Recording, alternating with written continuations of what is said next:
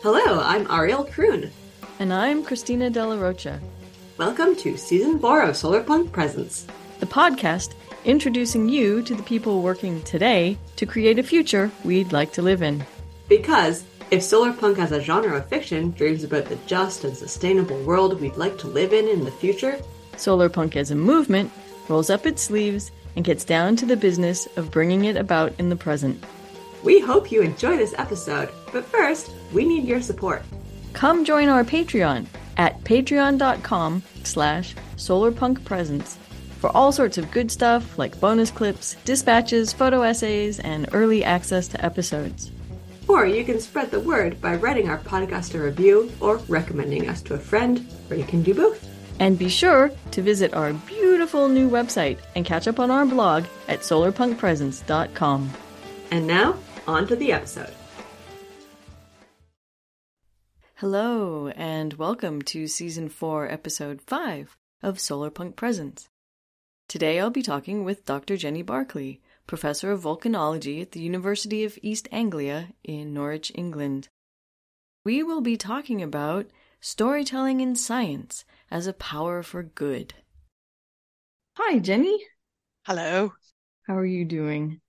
I'm good, thank you. It's absolutely fantastic to connect with you again. It has been a long time. Maybe we could start off by you telling us a little bit about yourself as either as a geologist or as a scientist or both. I'm a professor of volcanology currently at the University of East Anglia, which is in Norwich in England. My first degree is in geology, so that means my kind of roots and passion are for rocks. But actually what I really get excited about are volcanic eruptions. Over the course of my career, my PhD, I've worked more and more on active volcanic systems and become interested in that intersection between volcanoes and society. So what happens and what the consequences are when volcanoes start to erupt. So I kind of move around between the different spheres, between thinking about rocks and how we can use those to reconstruct what happens in the run-up to an eruption, but also thinking about the consequences and how we can do better for the populations who are at risk during the course of an eruption. It's complicated if you have to tell them what's going to happen and when. Absolutely. I think that's where, something that's really challenging, but also quite exciting as a scientist about volcanoes is that obviously a lot of the action in the run-up to an eruption happens below the surface where we can't see it. So what we have to do is put out lots of instruments on the surface and try to detect those changes. And I'm kind of like a detective who uses rocks as well after the event to try and reconstruct what happens. And all of this is because the really key questions that people want to know is it going to erupt? What's it going to do when it's going to erupt? And then just as critically, when's it going to stop once it gets going? And these are actually questions that we can't forecast with any certainty. So we can't say exactly what's going to happen. And so working with populations at risk is really important in terms of kind of having a shared understanding of what might happen and how best to respond. I will avoid making a comment about CSI, I don't know, Iceland or Montserrat or whatever, and say, come to my next question because it's completely tied to what you just said, and that's to ask you to tell us a little bit about yourself as a storyteller. Oh, that's a really interesting question, isn't it? It kind of relates to this idea that perhaps what we have in our head is that always what science can produce is something that is definite, a forecast, something where we can look forwards. And actually, we can't often do that. And one of the things that we have to do is make sense of that. And one of the really powerful ways of doing that and making those connections between the science and the situation that humans find in them is to tell stories. And I guess we all enjoy telling stories. It's one of the ways that we make those connections as human beings. I enjoy telling stories, but also I'm really interested in how important they are for us making sense of these kind of uncertain situations where we have to get together and kind of figure out what the best thing is to do with slightly imperfect information. Okay, I can vouch for actually you being a good storyteller, as I recall. Yeah. Very entertaining. Yeah, I mean, it's tricky when you're a scientist because scientists are not technically supposed to tell stories. I mean, not officially, right? So, Yeah. as you just said. So how do scientists tell stories? How can scientists do that in a way that's okay? Yeah, that's interesting. So, of course, in terms of science communication, I think we've known for quite some years that telling of stories, the making of the apparently objective and scientific personal and bringing that humanity in is one of the ways in which we can connect with audiences and find ways to share our insights. But actually, what I'm really interested in is the fact that we think we're not storytellers, but really we are. I don't know if you miss going to conferences these days, but there's the stories that we tell in a scientific paper. And I think we don't really think of that as a story, but really it is. What we're trying to do is we're kind of creating a plot where we're trying to convince the reader by the end that our interpretation of the whodunit in our results is right. But actually, stories are much better than that because they can kind of wind ways around situations where we perhaps don't know exactly what the answer is, or we use it to illustrate things and connect. And of course, as environmental scientists, most of us have a real wonder and admiration for the environment. And a lot of the stories that we tell are ways in which we try to convey that respect and wonder, and also some of the very entertaining things that happen to us along the way, because things don't always work perfectly. Oh, no. Yeah.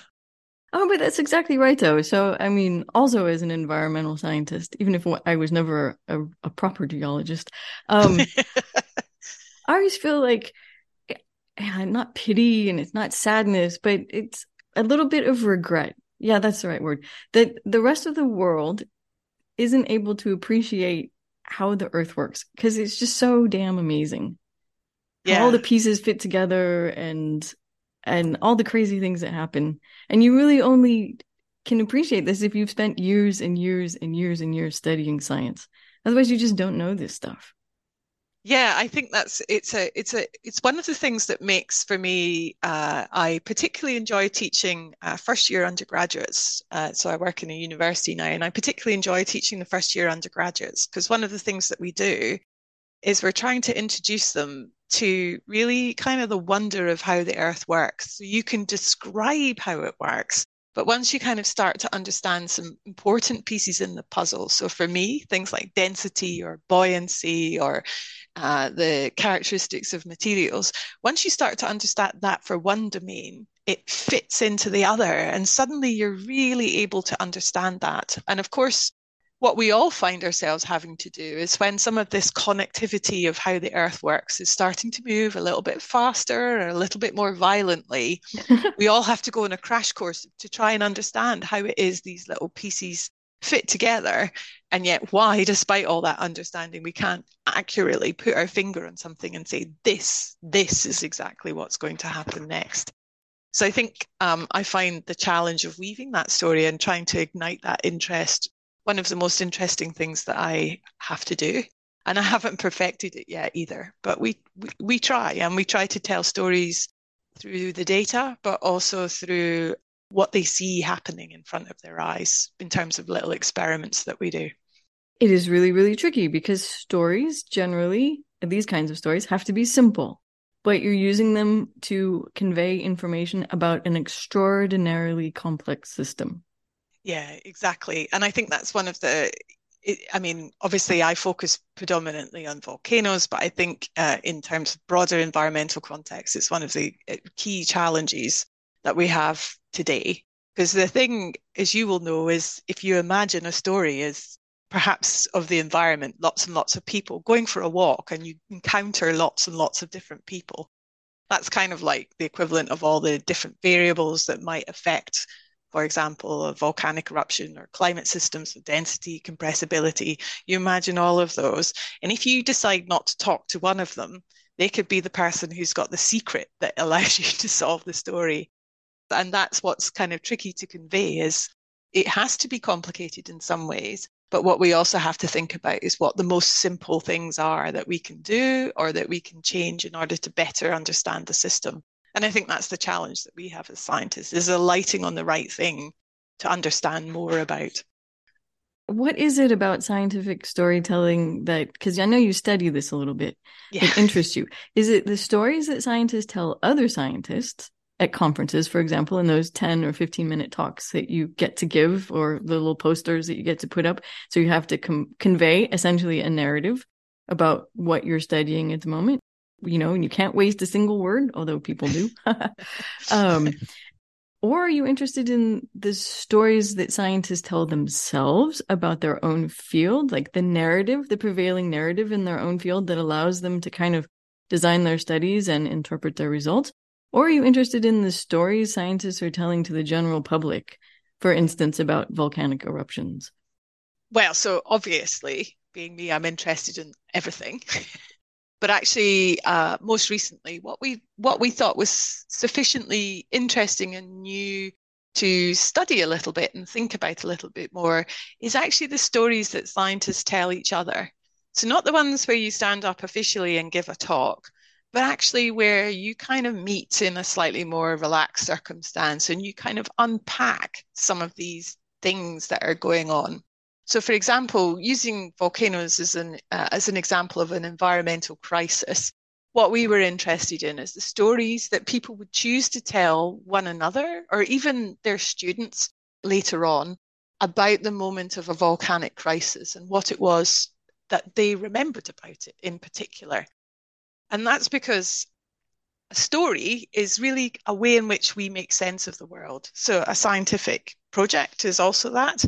But a story is usually you have some kind of plot and a point to that story in which you're trying to make sense of the different variables.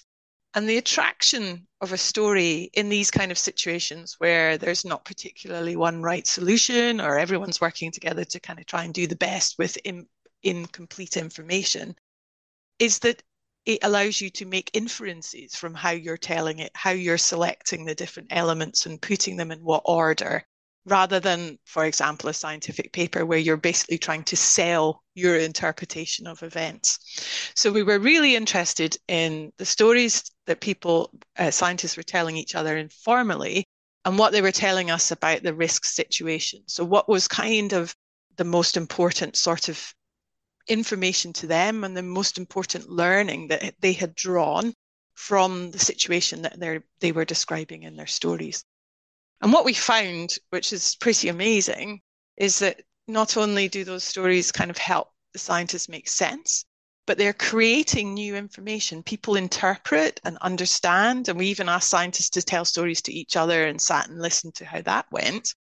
And it's comparison, intercomparison, all these kinds of things that you would see more formally, but actually in that kind of narrative structure. And they're creating huge amounts of information about risk, about the interactions, the things that get in the way. For example, here in the UK, there's a big inquiry going on about the responses to the COVID pandemic, and there's a lot of discussion about following the science. And actually, a lot of the information in there was about how the pathway to the best type of decisions get really tricky when you've got both scientific information and social, political information that are happening at the same time. And these stories have got huge amounts of knowledge locked into them that tell you about how to try and tread a pathway through that. Yeah, that was tricky, right? Because in a lot of places, people decided the scientists were the bad guys. It's interesting, isn't it? Because in a scientific crisis, so a crisis that involves some interpretation through science, scientists actually have a certain amount of power in that they get invited into rooms and they get asked to speak and asked to present evidence that helps with making the best decision. But also that comes with that is an expectation that you're going to be very certain about that information. And when facts are shifting quickly and it's a situation that you can't fully constrain, you just can't do that. And it's a very difficult, it's a difficult process of kind of negotiation that happens there. And I think scientists need to not offer certainty where there isn't any, but also I think a sort of broader recognition that sometimes we have to do with the best with all the information that we have. And only following the science is probably going to get you into trouble, but actually kind of negotiating through that and recognizing that it's part of the story is really important.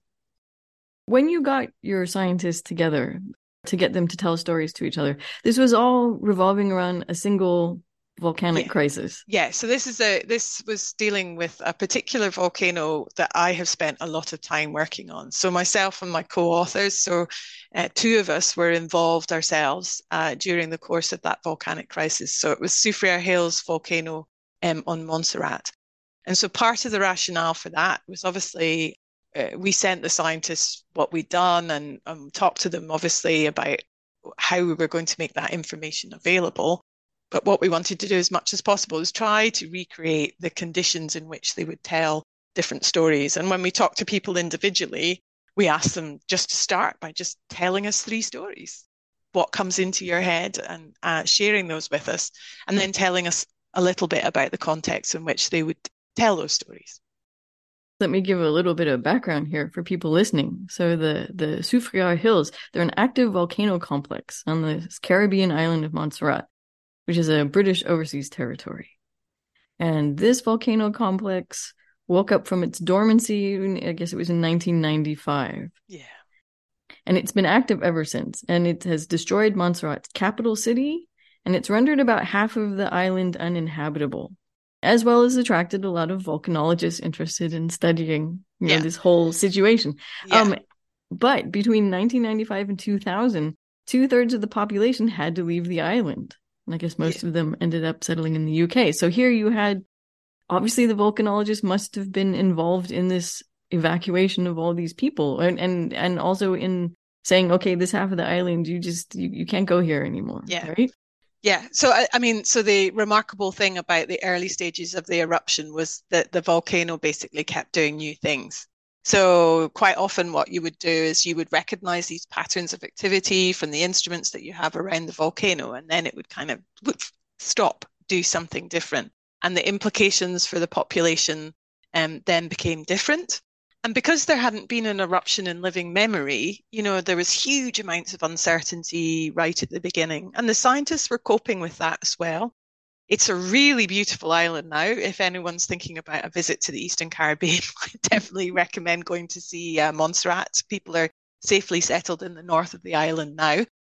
But at the time, people had to move, and the scientists were in a situation at that point, as is often the case with volcanology, where the volcanology was being done in very close proximity to the population. We don't look at instruments remotely. It tends to be an observatory. People tend to want to be looking at the deposits. So we're in and around and with that.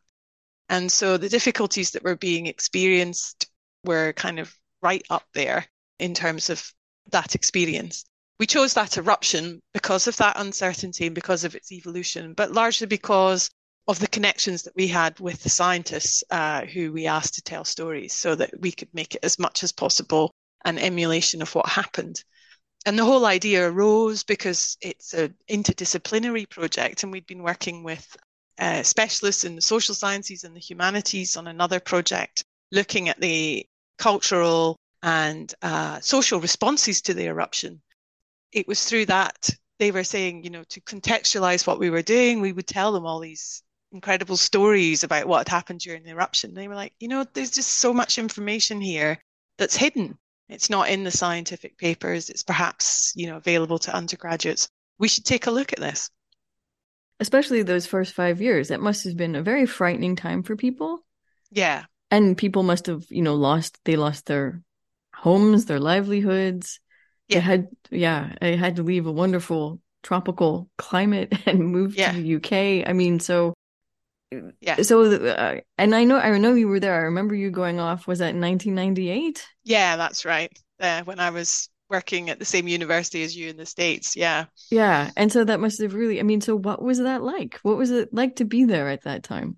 So I would say for me professionally, it changed the direction of my career. And I guess, the places where I wanted to focus, I think because it had such a profound impact, really seeing and understanding firsthand what it's like for people to have to live with that uncertainty and thinking about a volcanic eruption. I think it's important there's certainly things that I have changed in my practices over the decades because I think the ethical implications of what we're doing, thinking carefully about it, and the impacts of these eruptions live with people now. You know, what happened, that was now 25, 30 years ago. And this is for some people, it's still really now, real now. And so I think being involved in an eruption like that, in a situation like that, has a very profound influence on you. And I think we're starting to see that now with climate scientists who become involved in some of the extreme impacts of changing weather systems and seeing directly the destruction of ecosystems. These things have a really profound influence on you. They give you a drive, but they also, they also really make you pause about why you're doing the science that you're doing and how can you do it better. Yeah, no, that's true. I mean, so that's an interesting parallel with the climate stuff because I think, most people who got into studying it, at least, previously, they were just interested in how it all worked, and then you stumble across this, oh my God, what have we done? We've added all this, we've insulated the earth with these greenhouse gases and things are warming up. And then this just causes change after change after change in the system. And yeah, I mean, at some point it'll render parts of the earth uninhabitable to people unless they have air conditioning, right? Yeah. Anyways. And so as someone who worked in kind of a climate adjacent field, for decades, we're like, we got to stop emitting, we got to stop burning fossil fuels. We got to stop doing this, got to stop doing that. It's going to be terrible. And no one was interested in listening. And the people who were doing the better job of telling the stories, of course, were the oil companies. Yeah. Or those evil scientists, and they just want grant money, and there's no problem here. And plants like extra carbon dioxide, they had all sorts of really compelling narratives. And so I think now in the climate sciences, people are going, well, I guess we should have been storytellers. I think there's sort of two sides to it because it's definitely, absolutely, storytelling is a really fundamentally wonderful way to share that. But it's also a really important place where we recognize that natural and social systems are meeting and stories are naturally a tool. We should think of it as the same thing as a new model or a fancy new drone that we send up. It's something that kind of really helps us make sense at that interface. And then one of the things that was really striking with some of the storytellers that we worked with during gathering of the data is that actually storytelling is a really useful way for people to acknowledge the emotion that is involved in being involved in something. Because as scientists, perhaps one of the cultural norms that we have is that we should be unemotional, completely objective in what we do. But if you're involved in a situation like that, you can't help but feel emotional. It has a profound impact on you. And actually, stories is one of the ways in which we can kind of work through and talk about these situations. And even we found people, even in very dark moments, would use humor because humor is a good way of diffusing tension and also thinking about, trying to think about the positive things and the learnings. So I guess part of what we're saying is it's a really important way of conveying that information, but it's also a really useful way of understanding that situation a little bit. Yeah, what's the therapy speak term? Processing, I think. Yeah. We're processing it all. And but it's interesting because, okay, I've never met an unemotional scientist and I've never, and they can get very defensive about their own work. I mean, we all can, right? Because we've put so much work into our work and nobody wants to be wrong, right? So it's hard to be an ideal, the platonic ideal of a scientist. And I think historically, scientists have not been kind to other scientists who tell stories to the public. I mean, for a long time, everyone scoffed at Carl Sagan, right? Because he was on TV talking about billions upon billions or, of stars or in the cosmos or whatever. But I sense the tide is shifting a little bit. I really hope so. I've seen some things published recently about the fact that we should people who are gifted communicators, and I strongly feel that scientists who are gifted communicators should absolutely be cherished, and that it's a it's a skill in the same way that, some scientists, are absolutely fantastic at coding, right? And, most of us are quite good at quite a lot of things, but you have exceptional talents, and we should really nurture the people who have an exceptional talent for communication and also ensure that we make space for it. And I think often the good communicators are fantastic storytellers, whether it's through graphics or the spoken word. I've seen all sorts of wonderful examples. And I think it's remembering that science is also a creative process, but also recognizing that there's a whole flotilla of other types of researchers out there that we can learn huge amounts of things from to make us better at that as well. And so that's what's been really wonderful about some of these collaborations that I've had over the last few years. Have been actually learning about this and learning about what you can learn from other fields to make that better, to understand better that sphere where human and natural systems collide. Was it because of all these social impacts of this volcanic eruption that you were studying, that you started studying because you were interested in rocks, and how they're made and explosive eruptions? So is seeing the social side of that how you came to be interested in storytelling, or how did you stumble across this? Yeah, I think it's exactly that. It's being involved in projects where we're trying to take an interdisciplinary look at different aspects of volcanoes. I think it's as you start to do that, you learn to respect the fact that there's huge amounts of knowledge and information in areas beyond the scientific. So when natural and social systems collide in this something like a volcanic eruption, there's huge amounts of information and understanding and thinking about the social systems, but also kind of that interaction. And so in doing that, you then recognize that one of the biggest and best ways that you share information across these disciplines is actually sharing stories with each other. And we've all got, a bad scientist story or someone who is, difficult, and there's all sorts of things of how you make sense of how to do things. And often that's the most engaging way that we do it. So that's where the kind of interest in the storytelling came about. And then also the fact, I think, as you say, that in our interconnected, digitally connected world, who controls the narrative often controls the way that huge amounts of people think about these things. And so that's really interesting to think about narratives in that way as well, and how they're used and how they kind of not control, but how they really influence how people think. They have a life of their own. So, since I left scientists, I've been trying to write popular science. And I've been trying to write popular science about science rather than about scientists. So a lot, a lot of science. Oh, that drives me. Okay, we won't go there, but that drives me crazy.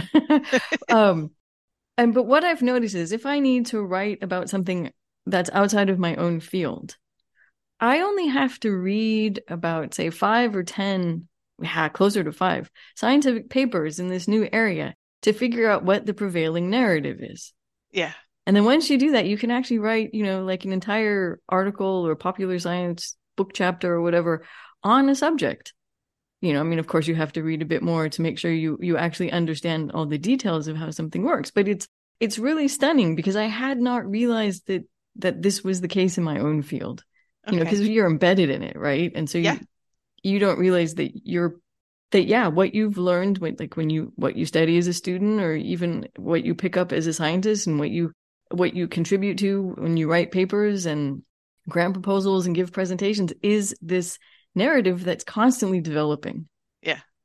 And it is really, really interesting. I mean, it's for good and for bad because you can also overlook interpretations if they don't fit into this narrative, right? No one's saying the narrative is 100% correct. Obviously it's not, because you're always developing it.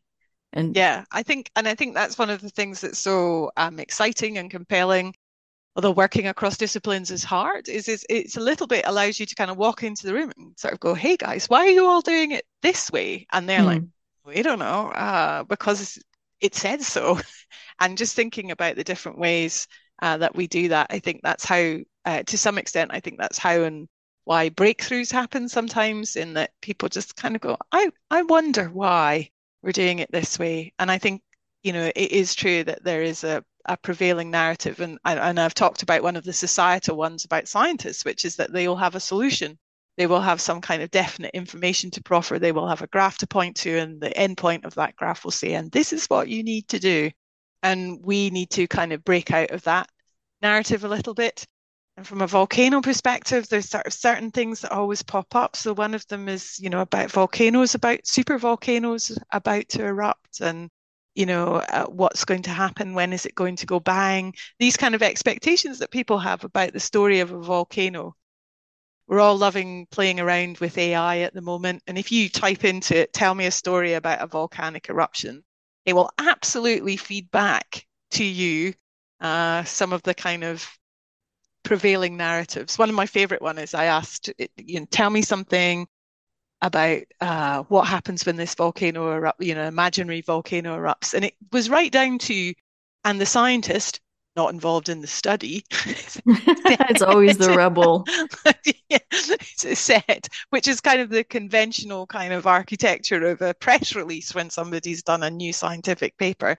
And I think thinking about these challenges us to think differently and move around a little bit in terms of how we're presenting that information too.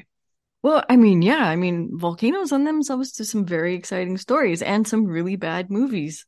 Yeah, absolutely. Yeah. So that's one of the, I have a half finished paper from the pandemic, which is basically taking a bit of a relook at the common kind of tropes that you have in these movies and how they feed into sort of cultural expectations of science and scientists. And it's not quite as severe as if you kind of get your data interpretation wrong, you will end up in a lava flow. But more or less, that's usually what happens to scientists in these movies. I think when we were both in California, there was a couple of the absolute classics released, which was Dante's Peak, which I can remember going to see with everyone back then, so a while ago. But it's still, these movies have an impact on people's thinking. I'm thinking about, I maybe it's the other one. I don't really remember Volcano, the coast is toast. Yeah, but in that one, it's all about people getting control over the eruption. Yeah, absolutely. Yeah. Which is crazy. Yeah. Yeah, at some point the scientists will come with a bank of computers and kind of raise their hands, and you'll maybe get to see a fancy 3D model and then something going erupt, erupt, erupt. And the reality is that's not what happens for us when a volcano is going to erupt. And I think what happened recently in Iceland is a really good case in point. There was all the signs and signals. We know there's magma down there somewhere, but it just decided not to come up. Yeah, hello. Let me break in at this point and say, from my vantage point, a few weeks in the future from when we recorded this, that eventually the magma did come up. It made the evening news and all that, and was pretty spectacular. And then it seems to have kind of fizzled back out without doing too much damage. And the scientists couldn't be fully certain or uncertain about what was going to happen. Yeah, well, and you have to be conservative about it, because if you say, well, probably not, and then people stay put, and then, then people die. And I think that's one of the ways that volcanologists deal with it, is they present different scenarios, and they say, this is the most likely scenario. This is a kind of medium probability scenario. This is unlikely, but it could happen, guys. So we have to be prepared across all of these, because otherwise we're not properly prepared. We think this is the most likely. So they tend to do things. And these scenarios are all kind of stories. So people can imagine, what's going to happen, how likely that is, when we can't offer, it's going to erupt at 3:00 tomorrow afternoon. Get your umbrellas out for 2 hours and then it's going to be good. Okay, well, I'd like to see that umbrella. Yeah, it's true. I shouldn't say umbrella. I'm thinking about nice ash, distal ash fall there. Okay. Don't go thinking that umbrellas are safety. Oh boy, I've told a very bad story there. So, don't take your umbrellas. So what's a good story you tend to tell, or that you like to tell, or you have fun telling as a volcanologist? It's interesting. I was thinking about this morning ahead of chatting to you, and it's hard to choose one. But actually, one that kind of touches on is a story that really stuck with me. So in the same as the storytellers that we were talking to, and it was very early on when I was working at the Montserrat Volcano Observatory in 1996. And as you've said, there was the difficult situation where people were having to face the idea of either moving somewhere on island that was tricky or thinking about moving off island. And as you can hear, even though I haven't lived there for many decades, I'm Scottish. I'm very proud of being Scottish. And there was a wee lad, there was a primary school visiting the observatory to come and see the instruments. And there was a wee lad whose family was moving to Glasgow. And they said, oh, there's a Scottish girl in the observatory. You should come and chat to her. And, they were only probably 7 or 8 or something like this. And in that moment where he just said, is it going to rain in Glasgow? And I just kind of looked at him and, it stuck with me a long, long time. He probably doesn't remember it at all. I often wondered about whether he did go to Glasgow and liked it, lives there now. I just thought, how do I explain the profound changes that are coming as a consequence of this volcano? And all that kind of wonder and beauty that we feel and in examining volcanic eruptions kind of came crashing down around my ears. And it was interesting. There was a few of our storytellers told similarly kind of just human interactions that really make you think about what and why it is that you're framing and asking the questions that you are. How can I do something that means that people aren't necessarily in this acute of a position where you have to explain not only will it rain, but the rain will be cold and it will be quite dark for some of the year and a very different place to be as a consequence of something that the natural Earth system is doing and how we are responding to it, of course. Well, I mean, there's only so much responding you can do, right? So when the Earth decides, okay, I'm squeezing out some of my interior here. Yeah. That is. And then I have another story if you'd like. This is a totally different story, and it's about a historical kind of volcanologist, but actually really scientist, Humphrey Davy. Would you like me to tell that story? Oh, go for it. You can always edit it out. So the reason I thought I'd tell this story is because I love this, because Humphrey Davy kind of admitted his hypothesis was wrong, which is something that I think we don't do quickly enough sometimes as scientists. As you say, we do get invested in what we're doing.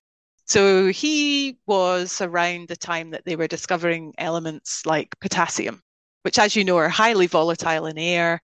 And naturally enough, he kind of posited, people were kind of wondering why it is that, lava comes pouring out of volcanoes. Where's this coming from? Is the whole of the interior of the Earth molten? What's going on? People didn't even have a plate tectonic framework at that time in the early 19th century. And he thought, you know what? I wonder if there's a big layer of potassium under the Earth that occasionally pops out, and that's what's driving volcanic eruptions. And he was like, now, how do I test this? I know I need to go to Vesuvius, where there was an active lava flow at the time. I'm going to trog all over there and I'm going to look for the hydrogen, because that's the gas that's given off when potassium kind of ignites in the atmosphere.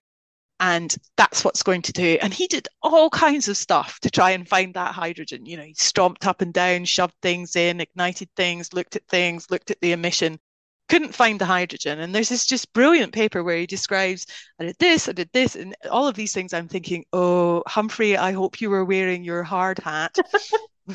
And basically, at the end of it, he kind of concludes, do you know what? I think I'm wrong.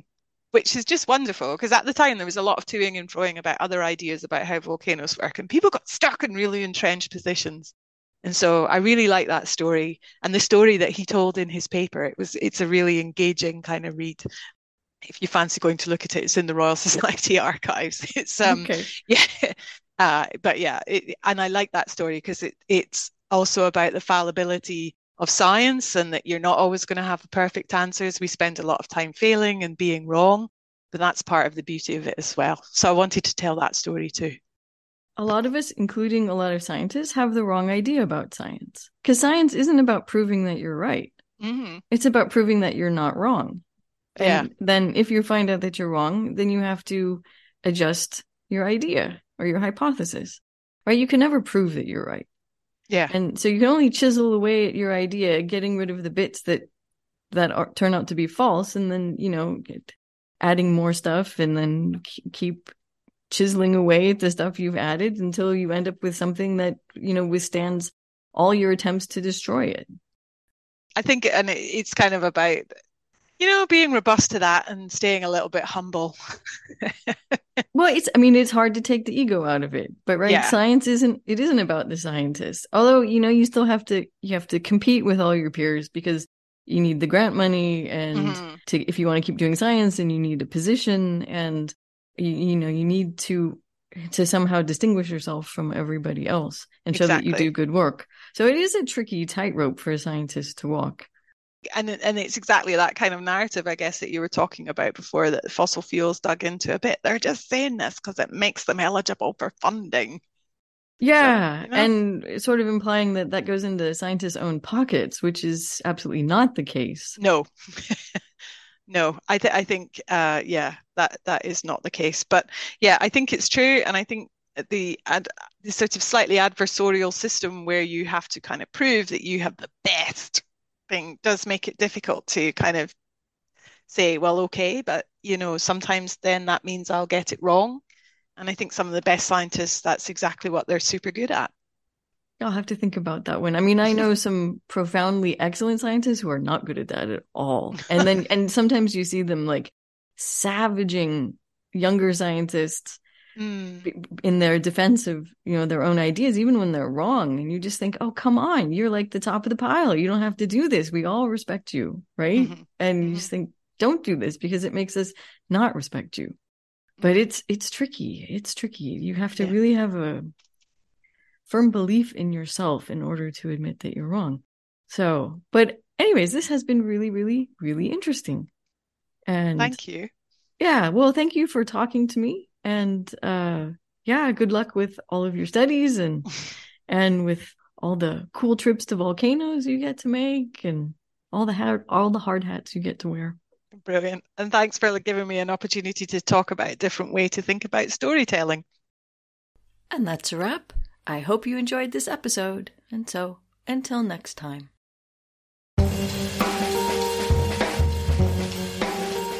Thank you for listening to Solarpunk Presents, a podcast hosted and produced by Ariel Kroon and Christina De La Rocha.